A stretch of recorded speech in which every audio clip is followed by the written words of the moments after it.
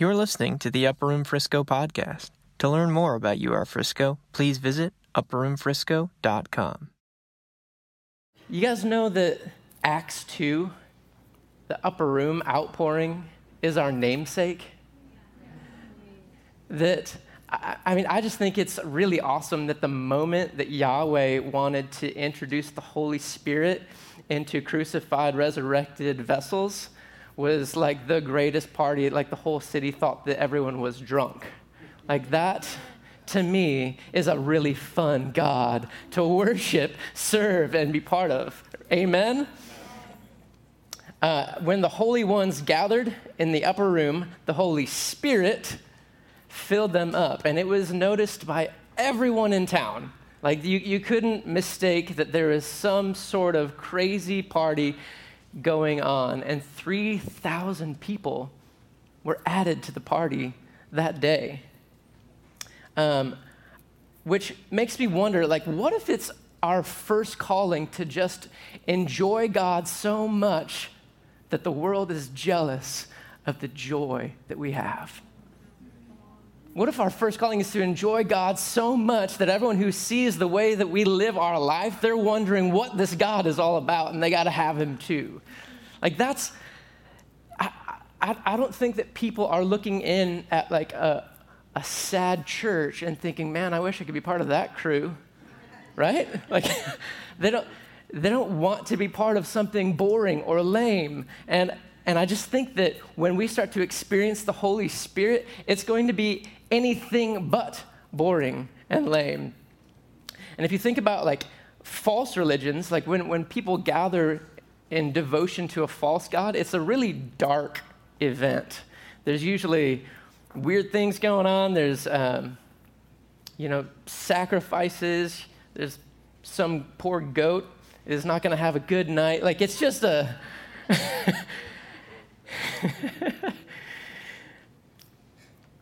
when every other god wanted our life, our God came along and gave us his. When every fallen deity and evil spirit is trying to get us to sacrifice for him, for them, God came and sacrificed for us. This is love. No one else has this. This is really good news. Instead of us trying to set tables and do things for these deities, Jesus sets a table for us. Like we get to feast of his body and drink of the wine of his blood. It's just really good. It's really amazing. And he never leaves.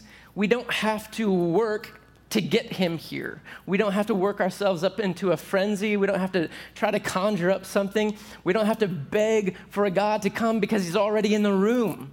Like, this is really great. He's not like hiding somewhere in the sky. If anything, he's slightly obscured by a lie. And the lie is separation. The saddest thing, the source of the greatest sadness in the world is believing that we're separated from God and we have to figure out how to get him. All of religion banks on the lie of separation. There's a whole economy to the lie of separation, the do more.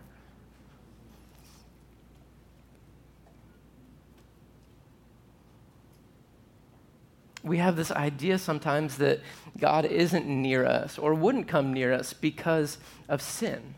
But to think this way, you would have to forget that Jesus is God.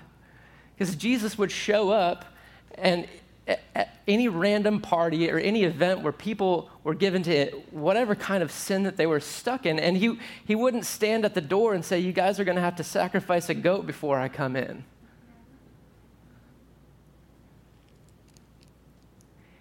He was actually drawn to the darkness. Like he's obsessed with dispelling darkness. He's close to the brokenhearted, and he saves those who are crushed in spirit. If we want to really experience God, then we have to really embrace the fact that he wants to come into our darkness, because he's not the kind of guy who shouts from outside the prison. He's the guy that sneaks in, holds your hand, and shows you how to escape with him. Hey, come on. Come on. See, the kingdom of God is righteousness, peace, and joy in the Holy Spirit. That's why he commands so much feasting, because he wants us to worship him with our taste buds. Like he's that good. Like he didn't have to create taste buds, right? We could just eat food to sustain our body, and it could just be like a mechanical type thing. But instead, he's like, I know how I'm going to delight my children. I'm going to give them taste buds. I'm going to give them senses. He created the whole world to wow our senses, just like any good mother and father would create a nursery to wow the senses of their newborn that they're about to welcome. He created earth first. And he was thinking while he was creating, oh, they're going to love the way the bark on this tree feels. They're going to love the smell of when the trees are flowering and the fruit is growing. They're going to love to feel the breeze go over the backs of their necks. I'm going to give them goosebumps. Yes! Yeah, I'm going to create nerve endings. I'm going to create chemicals in their brain that react to the sound of my voice. It gets them caught up into ecstasy. This is his fault that we are obsessed with pleasure, because in his presence is the fullness of joy, and at his right hand are pleasures forevermore. It's his fault. He designed us to be enraptured by these things of his heart.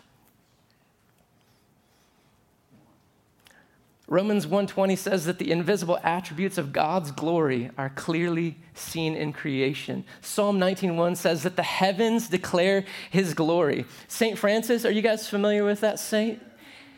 One of his most famous quotes, he said, nature is God's first Bible. You can't miss him. So our obsession with pleasure is his fault. To desire God is to desire pleasure. And what people don't know is that when they desire pleasure, they're actually desiring God. John Crowder wrote, if you really want to be a hedonist, you're going to have to go all the way into Jesus, because every other place is going to fall short. One time the Lord told me that he was excited about being enfleshed. The enfleshment, the incarnation, like when all of the Godhead dwelt in bodily form. He was excited about it, and we understand that like it was a humbling thing for him to, come down from where he is into this realm with us, or it's very metaphysical. But anyway, he told me that he is excited about the enfleshment because there's no greater place in the universe to experience God's love than within a human frame. That when his voice speaks and reverberates through us, it explodes the cedars of Lebanon and twists up the oaks, but somehow our frame can withstand. Just barely, though. You guys have probably been in those moments where you felt the presence of God so much that you thought your atoms were going to explode, dance around, you were going to go high-five Elijah and come back. Like...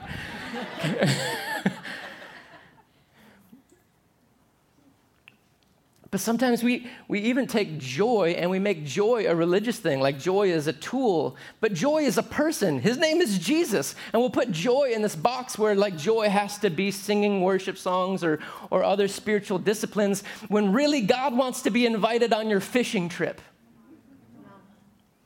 God wants to be included in your family movie night. God wants to go on your road trip with you. God wants to be included in your dinner party. Some of my greatest moments of ecstatic joy in God is when I just acknowledged his presence while I was doing something I already loved. And it was like he was there just saying, I was just waiting for you to look at me. Casey Hahn embodies this. Y'all know what I'm talking about. Like, Jesus is his homeboy. If he's dove hunting or flying his airplane or doing something, he jumps off my roof into my pool, and Jesus is with him. He's like, I am into this.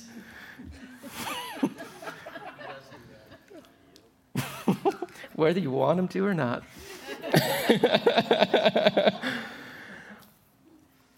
I'll give you an example of what I'm trying to say. I was in the prayer room just praying up a storm, praying for revival. This is probably 7 or 8 years ago. Just contending for revival and praying it up and praying for God's presence and praying for breakthrough and just, rah! And I heard the Lord just kind of really calmly say, what are you doing?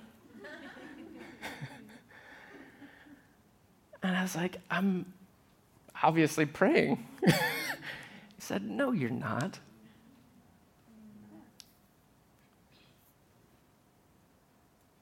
You're praying for me instead of from me. Beloved, God doesn't want you to do great things for him. He wants you to do great things with him.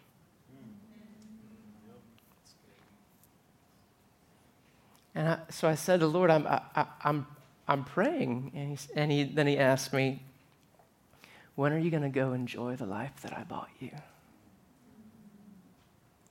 paid a really high price, right? Any parent in here ever like you took your kid out to a really expensive like steak dinner or something, and they eat like one bite of the steak, and they're like, why didn't we go to Chick-fil-A? And you're like, oh. Or like you buy them something and like a bicycle, or you splurge on some gift for them, and it's just like not even what they want, not what they enjoy. Like that's frustrating, right? Anybody? Just me? Okay, cool. Okay, so God paid the highest price to give us the greatest gift, and we are not enjoying it.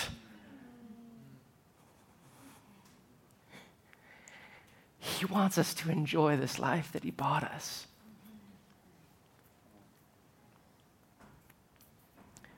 There's a river whose streams make glad the city of our God, and Jesus, he is the river. Sadness is not an atmosphere where faith thrives. I think sadness is a tool of the devil. Sadness wasn't in the original design. Even mourning with those who mourn, that's provisional because God never intended mourning, right? But he loves us so much that he taught us how to deal with mourning. But it wasn't like it's compatible with our soul, death and loss. We don't know how to deal with it. It freaks us out because we weren't supposed to deal with it.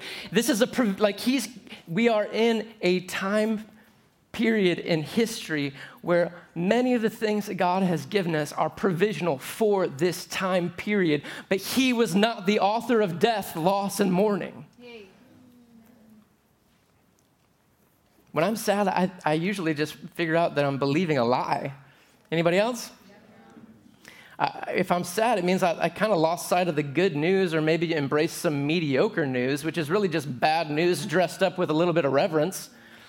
And I just needed refocusing. Psalm 51 says, restore to me the joy of salvation. 1 second, 1 millisecond, where you feel the Holy Spirit has the power to undo a lifetime of insanity and anxiety. Restore unto us the joy of our salvation, which means that the source of our salvation is in the good news of the gospel. And if we have heard about Jesus and it hasn't birthed joy, then we heard a lie, or we heard a diminished version of the gospel. It's bad news or mediocre news or more striving, trying to save ourselves when he's done everything.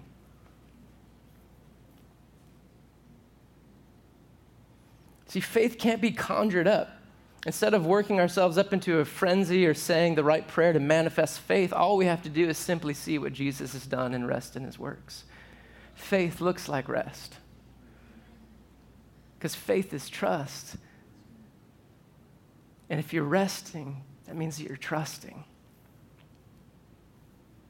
I think the number one indicator of faith is joy. Has anyone ever been like super depressed or sad and someone gives you the brilliant advice to just try smiling and make yourself happy? And it's like taking your car to the mechanic to get new brakes, and he hands it back to you and says, I couldn't fix your brakes, so I made your horn louder. Like, we're not getting to the root here. You know what I mean? I don't need a louder horn. I need a working braking system. And we can't conjure up faith. We can't fake our way into joy. It simply comes from hearing the real message of what Jesus' life, death, resurrection, and ascension means for us. That when he died, all died. And since all have died, then all have been raised. And then you can start living from heaven instead of living for heaven. Martin Luther said, you have as much faith as you have laughter. See, it's a perspective that like everything's gonna be okay. That no matter what, all of creation, including me, we are going to just melt into divine ecstasy for all of eternity. So faith isn't something self-generated. Joy isn't self-generated. It's a gift. Ephesians 2:8, 2 Peter 1:1, Philippians 1:29. See, God sits on high and laughs. No matter what the enemy conjures up, God sits on high and laughs. That's Psalm 2. Jesus is God's mind made up about us. Jesus is what God has to say, and he loves the stuffing out of you. He beat up all of our enemies. He disempowered all of our spiritual enemies. The gospel isn't that the Father had to kill the Son to vent his anger, and so now he can tolerate you. That's not the gospel. He's not the type who needs appeasement. He doesn't need to be satisfied because he is satisfied. He's always living from satisfaction. But 1 John 3:8 says the reason that the Son of God appeared was to destroy the devil's works. Hebrews 2:14 says, since the children have flesh and blood, he too shared in their humanity, so that by his death he might break the power of him who holds the power of death, that is the devil, and free those who all their lives were held in slavery by their fear of death. You can't control someone who has no fear. We've been completely set free from the fear of death. Like, the worst thing the enemy can do to you is send you to paradise. What?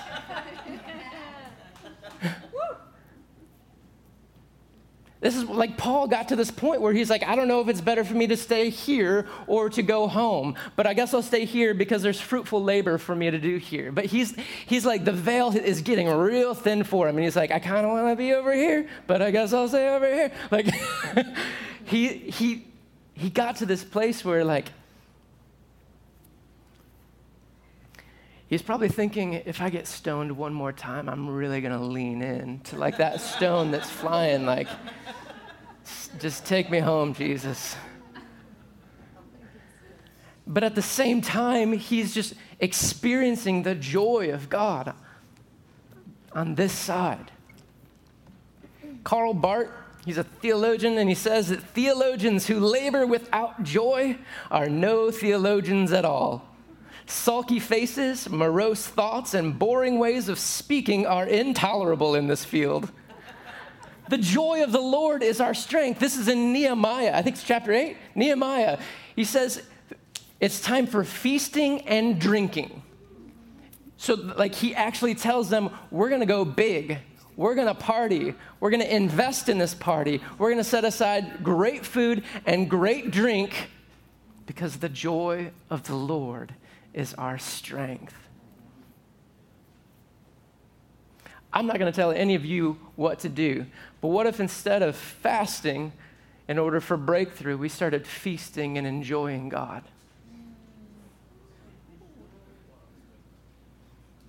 What if the key to breakthrough in the world is the world sees how happy and fulfilled Christians are, and they got to know more?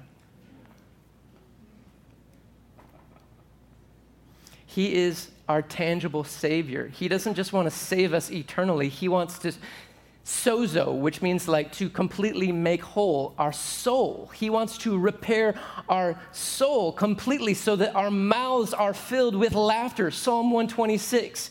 He wants our souls to be saved completely now so that our perspective is so hopeful that we appear to be fools.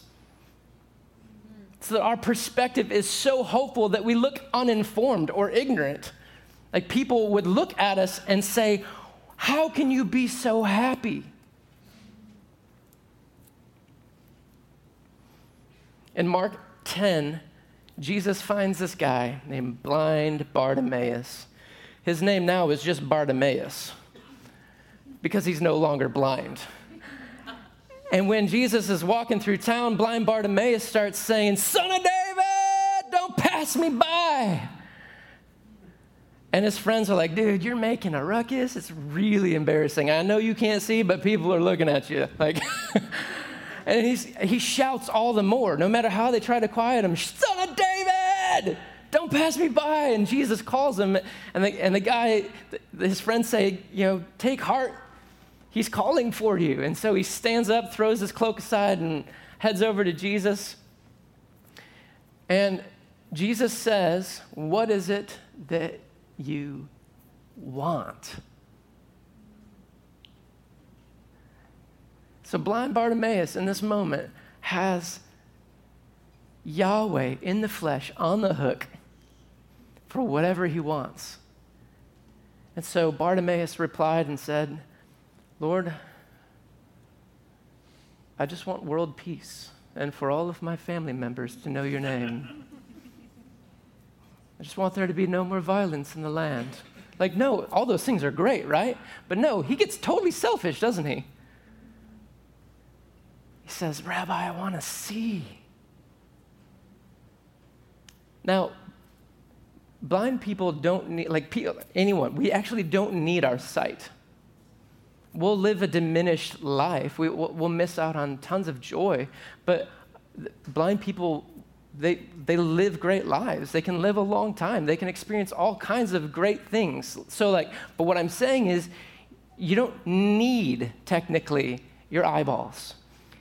He just wanted his sight.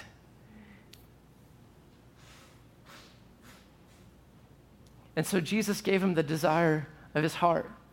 What do you think the rest of that man's life looked like?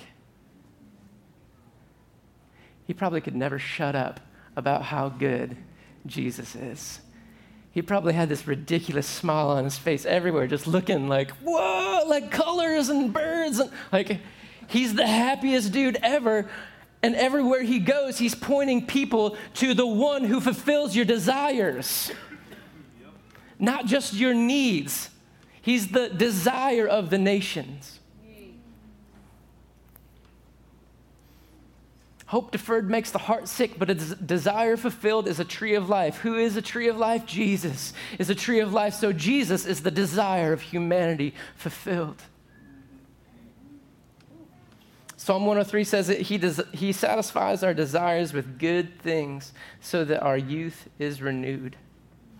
Psalm 13 says that this hope deferred, I said that. Psalm 37:4 says, "Delight yourself in the Lord and he'll give you the desires of your heart." So delighting in the Lord is the key to getting more delighting in the Lord. It sounds like he's trying to sell us swampland in Florida. Like, this is too good to be true, Jesus. So you're saying that I delight myself in you, and I find that the desires of my heart are fulfilled in that place. When's the last time you just delighted yourself in the Lord? And it looks like it looks like treating your heart really, really well.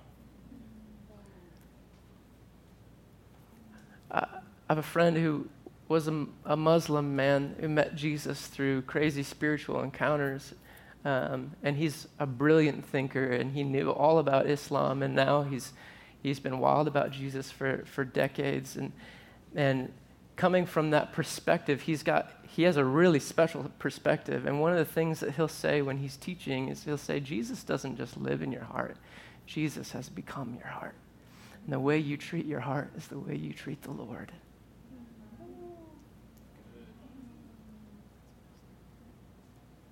A lot of us beat up our hearts like Moses with that staff at that rock. When all of Israel was thirsty, the Lord told Moses, take your staff and go speak to that rock, and water will come forth. Moses stands up with his staff and says, hear now, all you rebellious people. Shall I now make water come forth from this rock? Bam! Bam! And water comes forth from the rock. But God pulls Moses aside and said, you misrepresented me. You didn't uphold me as holy. Basically, God wanted to give his children water to drink. But he stood up there and made everyone think that God was angry at them. It's a crazy redemptive story, though, even though Moses didn't get to go into the promised land because of that, because he misrepresented God in that moment. The Father had a really great plan. In Luke 9, Moses gets pulled out of the great cloud of witnesses and stands on the mountain in front of the promised land himself, Jesus.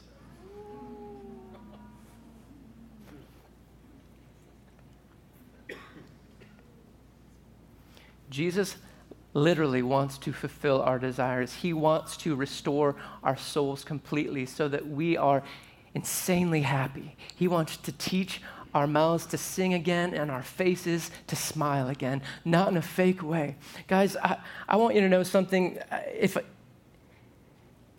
I'm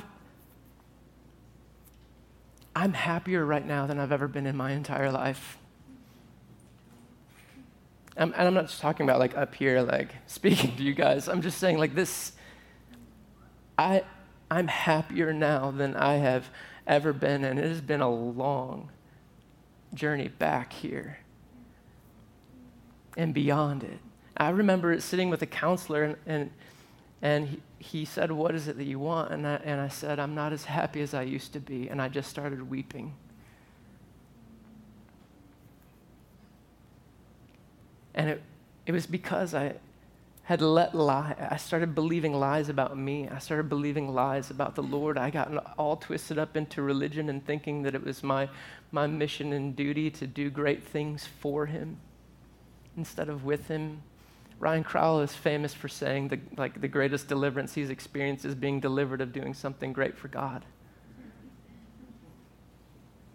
He'll also tell you that it's really easy. You can get subtly tricked into serving a word of God instead of the God of the word. Have you guys ever heard of Wycliffe Bible translators? A friend of mine was part of this organization where they go to every region of the world and they translate the Bible into the native language. And it's a pretty hard thing to do, obviously. And they were having some real trouble in this small tropical climate nation translating a lot of the book of John, where they're talking about Jesus being the bread, because they've never seen bread. So like in America or in Western civilization, if you survive on like bread and water and potatoes. If you go to prison, they're going to give you bread and water. But in this country, everything is made out of bananas. And so, if you read John chapter 6 in their Bible, it says, Jesus is the banana of life. I am the banana who came down from heaven. He who eats of this banana shall live forever and not die.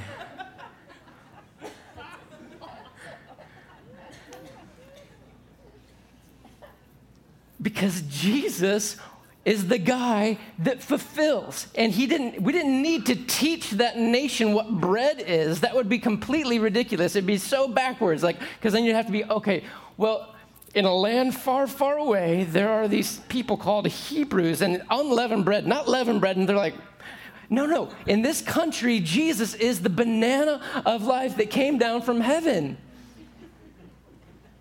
Because he satisfies us with good things so that our youth is renewed. It would be insanely narcissistic of us if we were missionaries there to think that they need our latest worship album and a copy of, A Purpose-Driven Life in order to enjoy God.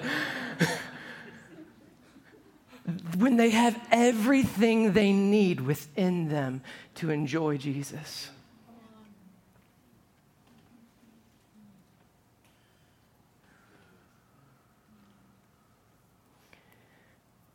I just believe that in the coming days, drunken glory is going to fall on the church again. The intoxicant is Jesus. The intoxicant is the good news of the gospel. When we're not pressing in and we're just resting in, when we're just believing and knowing that he has done marvelous things for us that no one could ever undo, then you can really start to rest.